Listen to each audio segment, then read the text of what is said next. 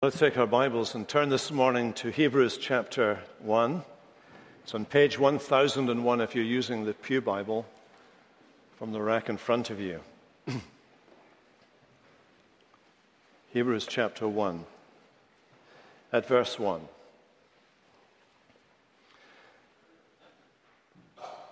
Long ago, at many times and in many ways, God spoke to our fathers by the prophets.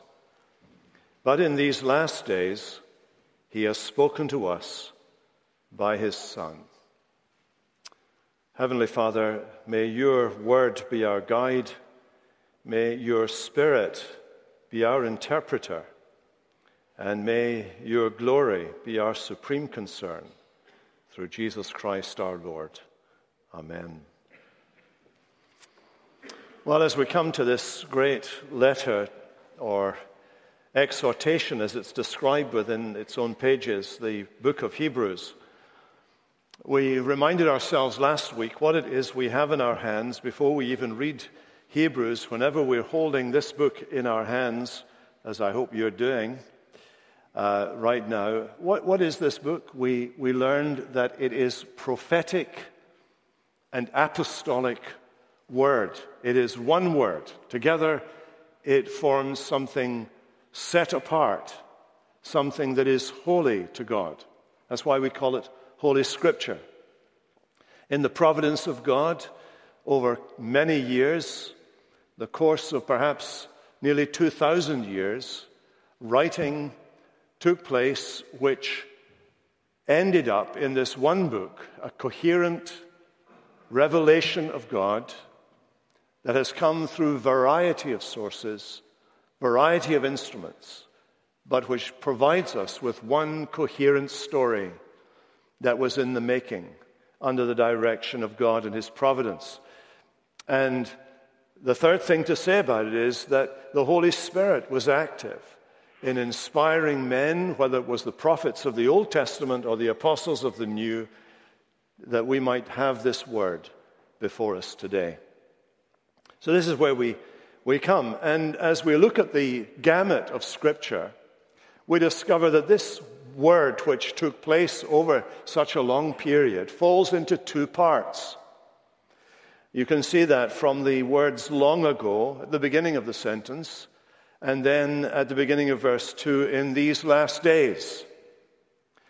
It's been going on a long time, and the subject, the speaking subject of Scripture, the one who is revealing himself, communicating with us, the speaker, whether it's long ago or in these last days, is one and the same.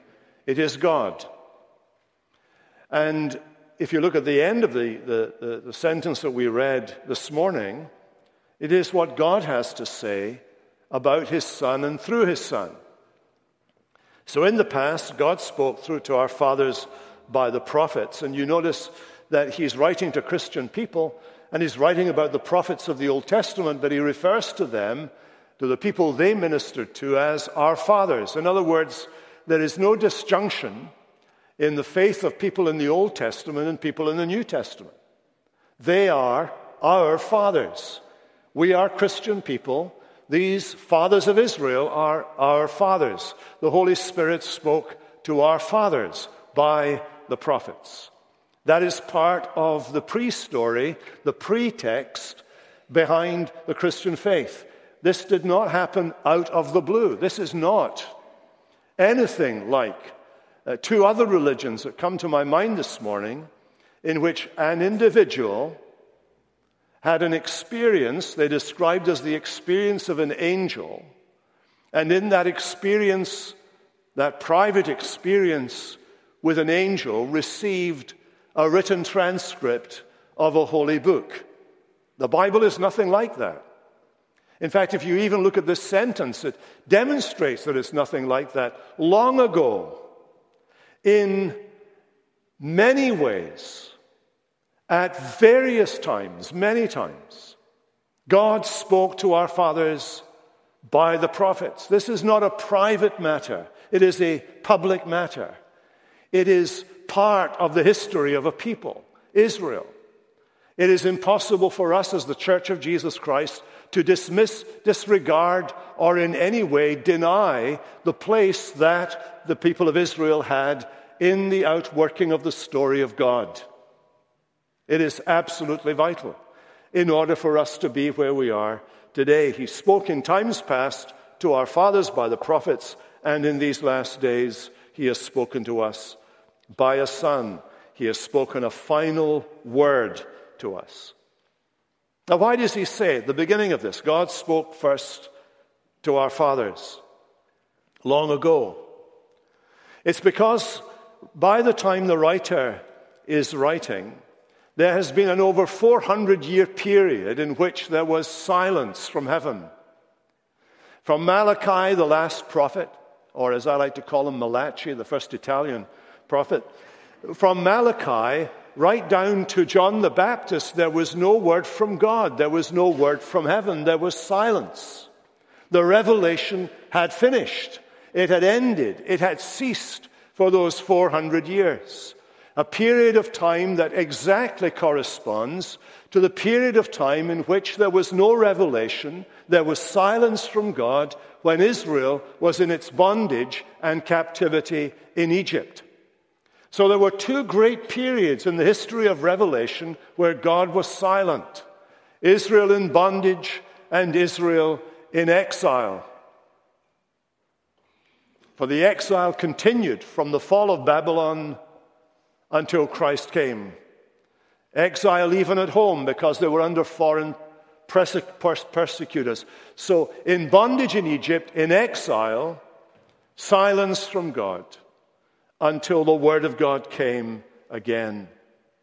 And the point of this opening sentence is to remind us of the fact that it is the word of God that gives shape, direction, coherence, and a climax to the great drama of God's self-expression, God's self-communication, God's letting us into who He is.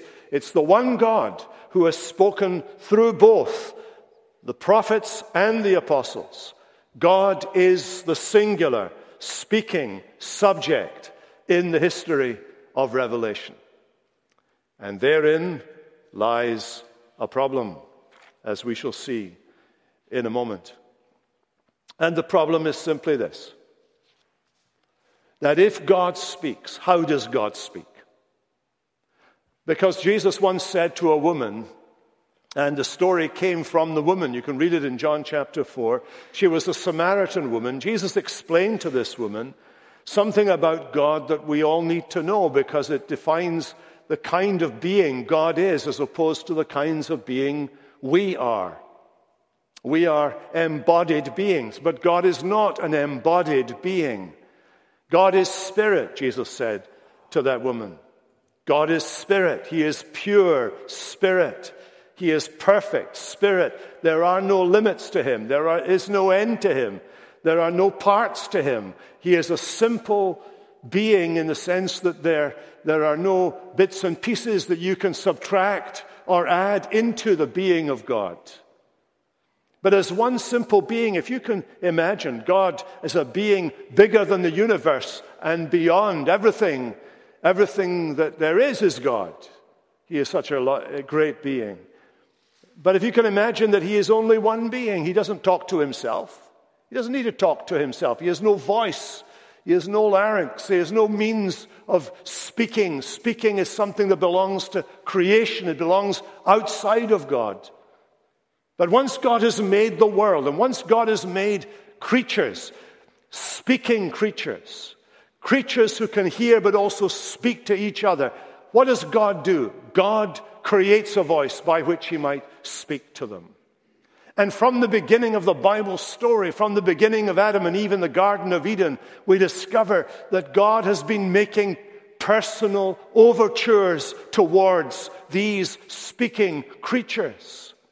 He was with Adam and Eve in the Garden of Eden, spoke to them. Every evening, it seems, they had a little audience with God as He came down and met with them in the cool of the day. They had a personal relationship with a God who created a means by which He could speak to Adam and Eve. And the writer to the Hebrews is going to say the end of the story is that God himself is going to take on our humanity and speak to us with an embodied person, in the person of his Son, our Savior, Jesus Christ, our Lord. So here is the problem. How can God speak to us? Problem number one. How can we see God? Problem number two. God once said to Moses these words, "You cannot see my face, for man cannot see me and live." There's the absolute statement in the Bible. You cannot see God as he is in himself.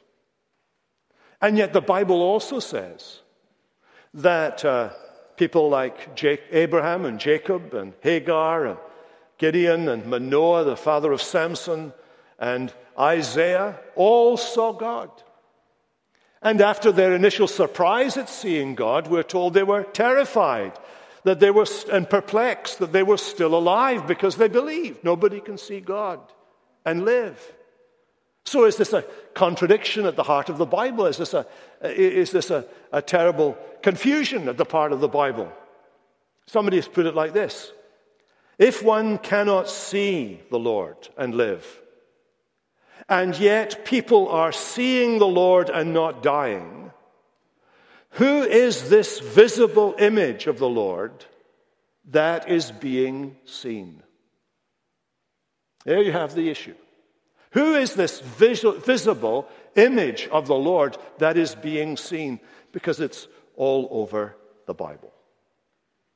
And the answer of the Bible is to point us in the direction of 4 created things.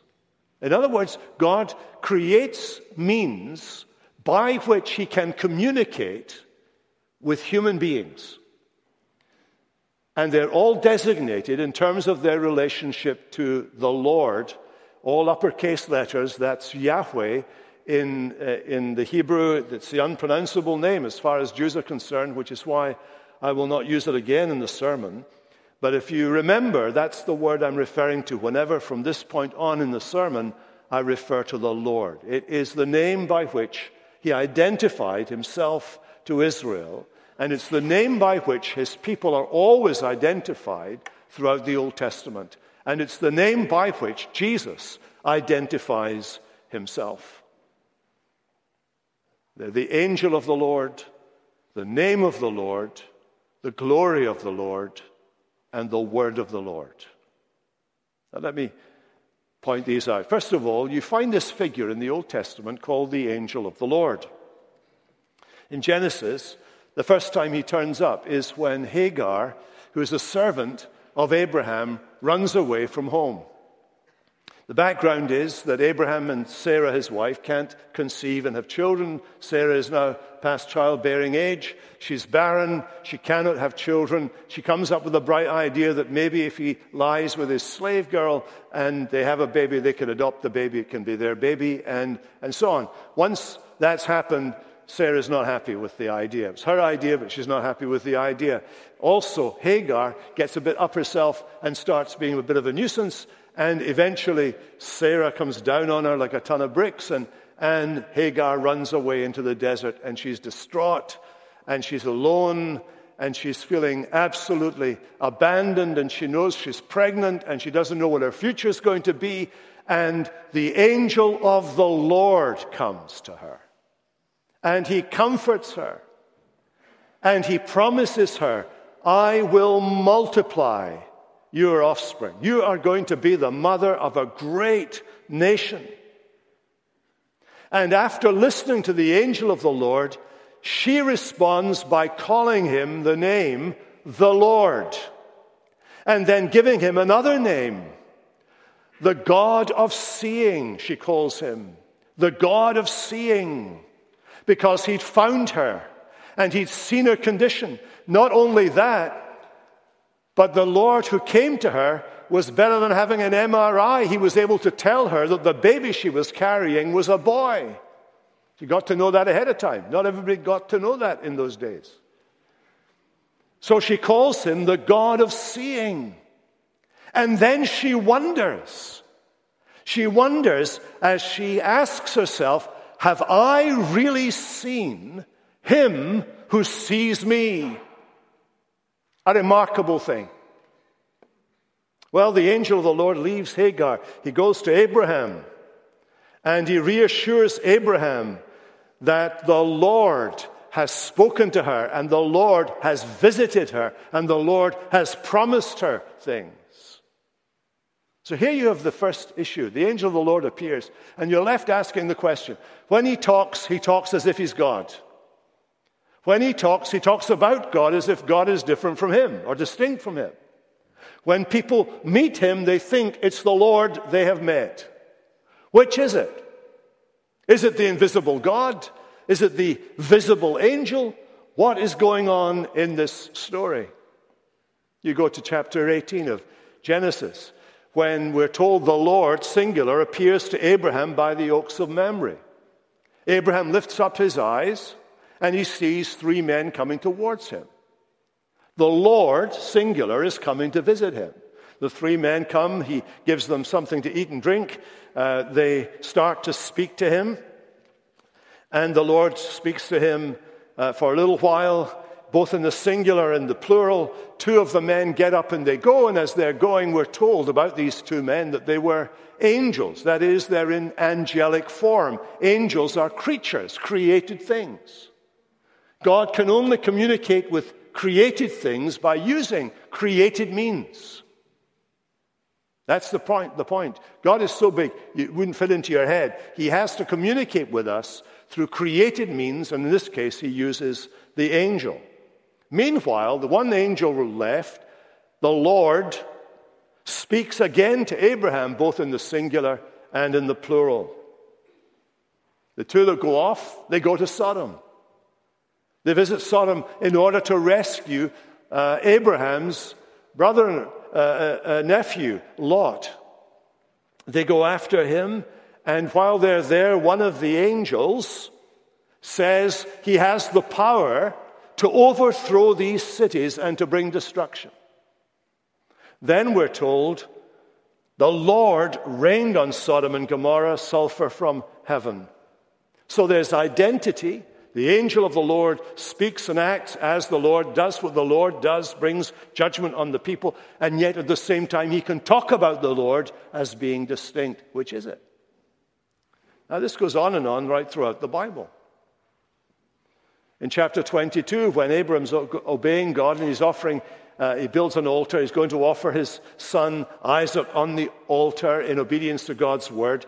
He's about to sacrifice Isaac when he's interrupted, and the text says, the angel of the Lord called to him from heaven, don't lay a hand on him, for now I know that you fear God, because you have not withheld from me your son, your only son, Isaac, whom you love. You fear God, but you have not withheld from me. The angel says. The angel is both the same as God and distinct from God. In Exodus chapter 3, we're told that the angel of the Lord appeared to Moses in a flame of fire out of the midst of a bush. Moses turned aside to see the burning bush. And as he's standing there, we're told in the text, God calls out to him and says, I am the God of your father, the God of Abraham, the God of Isaac, the God of Jacob. And Moses' reaction, he hid his face. He is afraid to look on God. Who is in the bush? The angel of the Lord. Who is Moses afraid of? God in the bush. What does the New Testament suggest? It was the Lord Jesus who was speaking to Moses. So the angel of the Lord represents God. He's a created being that God uses to communicate with his people. But who is in the angel? The one who normally makes the moves towards humans. The Son. That's what Hebrews is going to be showing us once we get into it. that the God who has spoken in these last days by a Son. He was always doing it, but now in these last days he's spoken to us by a Son who has flesh and blood, as we do. The second created thing is the creation of the name of the Lord. When God comes to Moses in Exodus 23, God says to him, "Behold, I'm going to send an angel to guard you on your way and to bring you to the place that I've prepared for you. And this angel, you need to pay attention to him and not rebel against him, for he will not pardon your transgression, for my name is in him." In other words, this angel has my name in him, and therefore he has my authority either to pardon you or condemn you. This angel can do what only God can do. We know that that's what Jews believe from the very beginning, because later on, when the Son of Man takes on flesh and he comes into the world and he forgives people, the people around him say, nobody can forgive sins except God alone. This is the Son of God in a pre-incarnate way, using a created thing, the name of the Lord, to come and speak to people. In chapter 34, Moses says to God, "I'm going to ask you for something I really want. I really, really want it. I want to see you. I want to see your glory." And God says, "Well, I'm not going to let you see my glory. I'm going to come by, I'm going to go past you, and I'll hide you in the rock, and then when I'm past, I'll let you out, and you can see the afterburner as I pass by. But this is what I will do. I will proclaim my name to you." And that's what he did. The Lord passed before him and proclaimed, the Lord, a God merciful and gracious, slow to anger and abounding in steadfast love and faithfulness, keeping steadfast love for thousands, forgiving iniquity and transgression and sin." That's what the name of the Lord is. That's what the name of the Lord does. Here's the Lord proclaiming about the name of the Lord. The Lord, the Lord. There is distinction.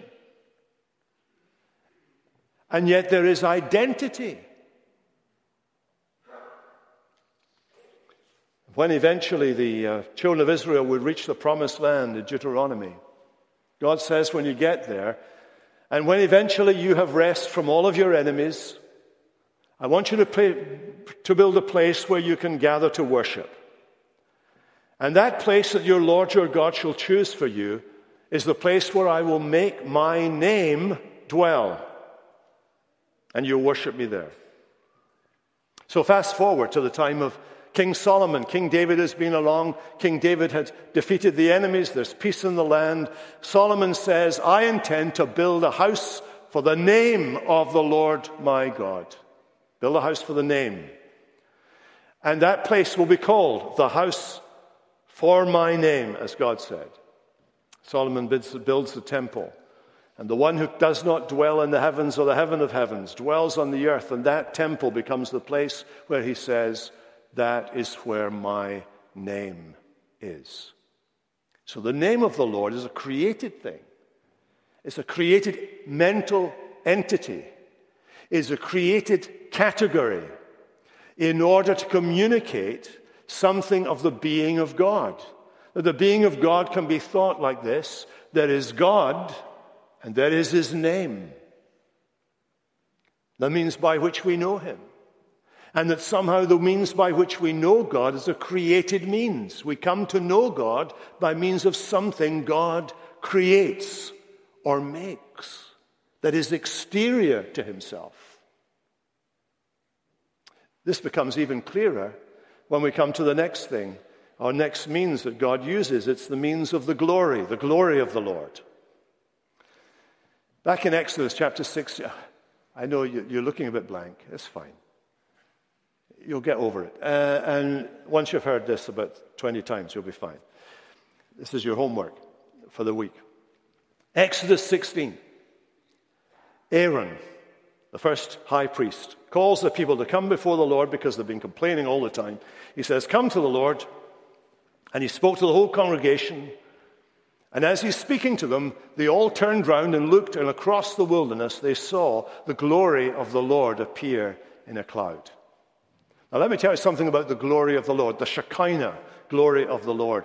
It appeared. The language is always the language of it appeared to be, it looked like. It looked like a pillar of flame or fire and the smoke that it was giving off. And that pillar of fire with the smoke surrounding it became known as the glory of the Lord. It appeared out of the blue. It came racing across the desert towards them, towards the camp of Israel. And when Moses went up Mount Sinai, the glory of the Lord came down and the smoke covered the mountain. They couldn't see the top of the mountain. And Moses went up the mountain and went into the smoke, into the presence of God, symbolized by this created object, the glory of the Lord. And by means of that created entity of the glory, the fire, the smoke, they got to understand that God was awesome, that God was blazing fire, that God was a consuming fire. You could not merely just walk into God's presence unannounced or uninvited, that God is scary, that God is frightening in many ways. But also that wherever they went, God went with them. He went in front of them as they're walking through the desert.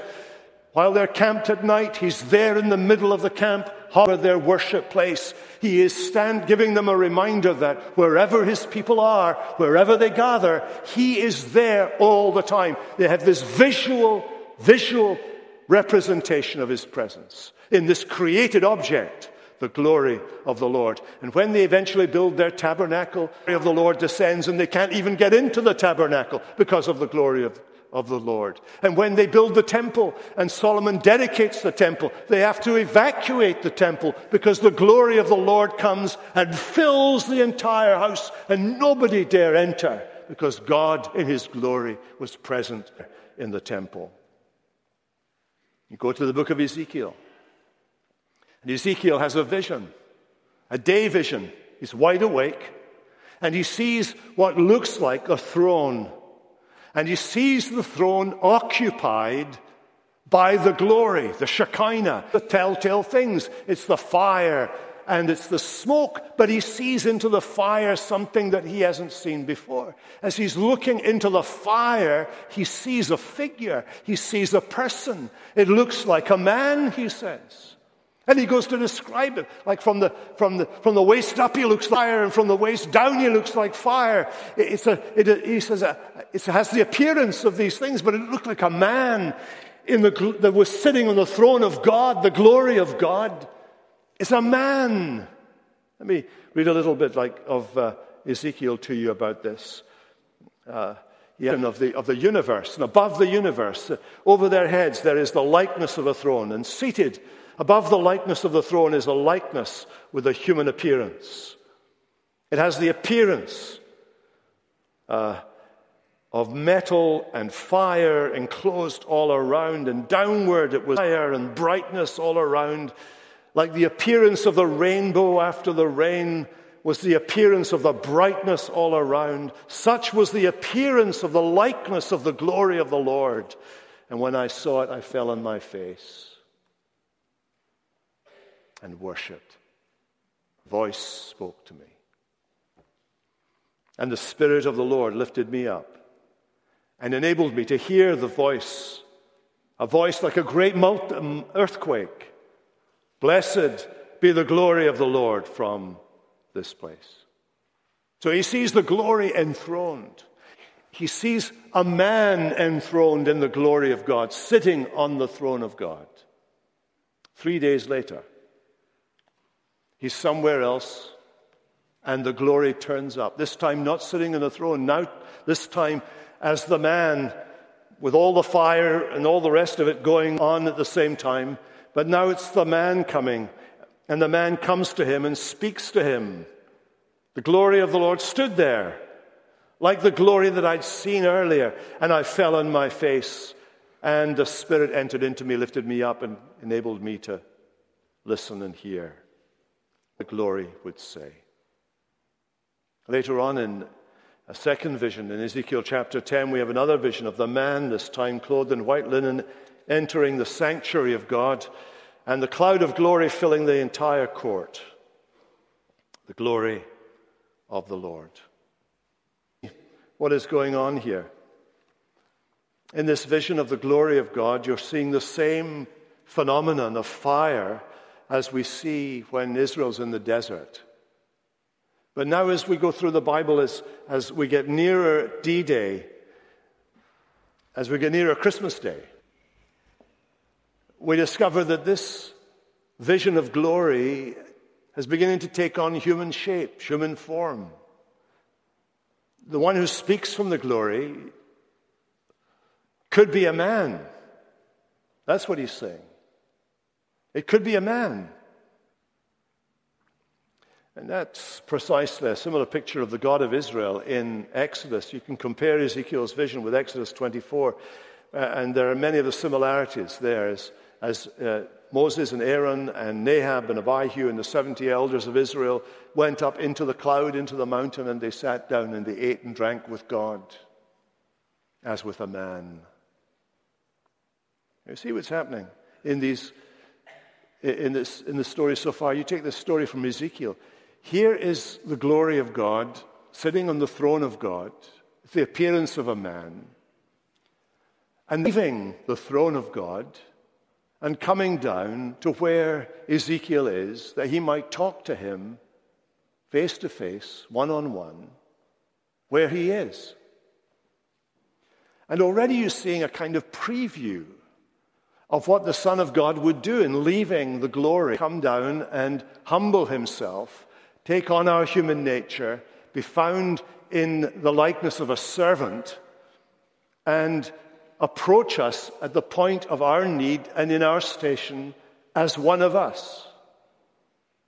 Already there's a preview, Old Testament, as we see the Son of God taking these created shapes and forms in order to teach lessons and prepare us to receive him. But when he comes finally, he comes not as a cloud of glory or blazing fire or as an angel even that scares people. But he comes as a little baby thing. That's amazing, isn't it? That God should do that in Christ for us. Daniel has a similar vision when he sees the Son of, one like the Son of Man in the clouds of heaven, coming to the Ancient of Days, being presented to the Ancient of Days, sitting on the throne of the Ancient of Days. Here the Son of Man sitting on the same throne as God. In other words, he has all the authority, majesty, power, dominion that God has. There is not one scintilla of difference, subordination, inferiority at all. He is a Son of Man acting alongside as God from his throne. Who is this one? Jesus uses this Son of Man language all the time. The prophet David, as a prophet, was given to see this. The Lord said to my Lord, sit at my right hand until I make your enemies your footstool. Which is Lord? Both are Lord. Are there many lords? There's only one God. That's the repeated mantra of Israel. Hear, O Israel, your God is one. But within the unity and identity of the one God, you see, there are distinct elements. What all that means is not going to be clear until Jesus comes into the world, but nonetheless, it's there in the Old Testament. This is where the early church fathers got their Trinity from. They got it from the Old Testament. They saw Jesus throughout the Old Testament, not just in the ways I'm describing this morning, but in many ways. And then I suppose the ultimate description in the Old Testament of the Messiah is in this phrase, the word of the Lord, the word of Yahweh. Jeremiah writes about it. The word of the Lord came to me, saying, before I formed you in the womb, I knew you, and I consecrated you and appointed you a prophet to this. And I said, Ah, Lord God. The Word of God is the voice of God. It's God who's speaking. And God who's speaking says to Jeremiah, I have put my words in your mouth. The word of the Lord is Elohim Adonai. He is the Lord God. So there's a distinction between the Lord and the word of the Lord. But the word of the Lord speaks as God with God's word to the people of God. So what I'm trying to do this morning is show you that throughout the Bible there are these revelations of God, self-expressions of God that contain two elements. One, distinction and identity. Let me wind up by referring to Zechariah, one of the last books in the Bible. In Zechariah, the word of the Lord visits the prophet Zechariah and shows him a number of visions concerning the coming Messiah. It calls him the branch, that is, a branch out of the old stump of the tree called the line of David. David's line had virtually died out, but there was a little sprout, and it had grown and grown and grown until you could describe it as a branch. The Messiah was going to be descended from David. And this branch is called the Lord, all uppercase letters, the Lord. He's also called the one who is pierced for the transgressions of his people. That's in Zechariah 12 and 13. Earlier on in chapter 3, Joshua, the high priest, finds himself before the angel of the Lord, who is a judge in a courtroom. He's standing there before the angel of the Lord. His garments, his high priestly garments, are muddied and dirtied, venting his own weakness, his own sin. And Satan, the adversary, Satan the accuser, the prosecutor of the brethren, is there prosecuting the case against Joshua in the presence of the angel of the Lord. That's what the devil always does, by the way. Satan accuses us. Sometimes he accuses us to other people. Often he accuses us to our own conscience. He brings up your failures and your inadequacies and your weaknesses and your sins and your record, and he throws it in your face. He wants to demoralize you. He wants to destroy you. He wants to undermine you as a believer. He wants you to feel miserable as a believer. He wants you to lose your hope as a believer, your confidence as a believer. The devil does that all the time. And that's what he was doing to this man Joshua. And the angel of the Lord intervenes. The angel of the Lord said, no, that's not what it says. When the angel begins to speak, it says, the Lord said to Satan, the Lord rebuke you, O Satan. It was David who gave us this idea that when you were talking about God, you could talk about the Lord saying something to my Lord. The Lord talking to the Lord. That's where all this came from, David. And here's the Lord speaking about the Lord once more. The Lord said to Satan, the Lord rebuke you, O Satan. Joshua stands before the angel of the Lord, but it's the Lord who's doing the talking. And the vision goes on. Joshua was standing before the angel, clothed in filthy garments, and the angel of the Lord said to him, to those who were standing before the filthy garments, and to Joshua, the angel of the Lord said, behold, I have taken your iniquity from you. I have taken your iniquity from you, and I will clothe you in pure vestments.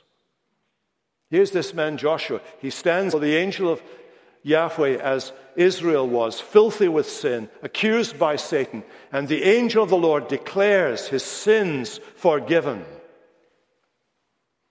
And the angel goes on to say this. He assures Joshua, thus says the Lord of hosts, behold, I will bring my son, the branch, and I will remove iniquity in this land on a single day.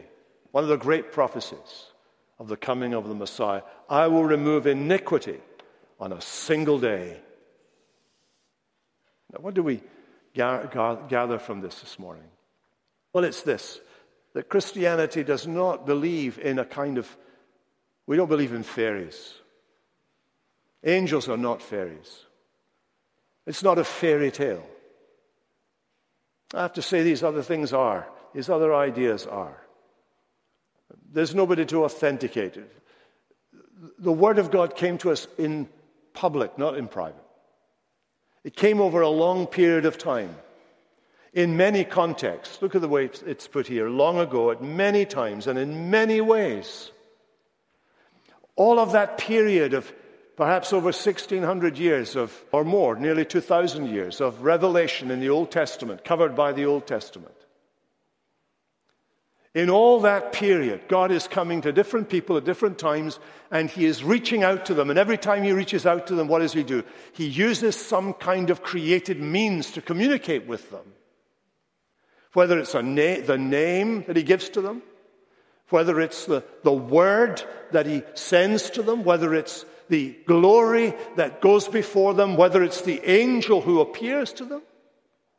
These are all created means by which He is communicating naturally level with His creatures. He stoops to our weakness, mighty as He is, to communicate to His creatures.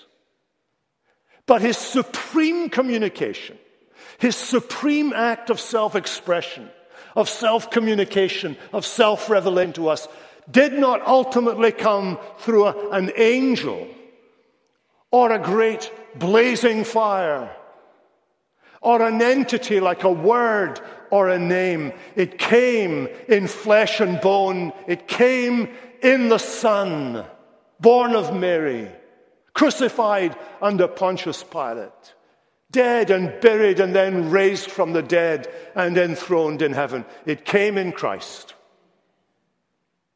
because He loved us so much.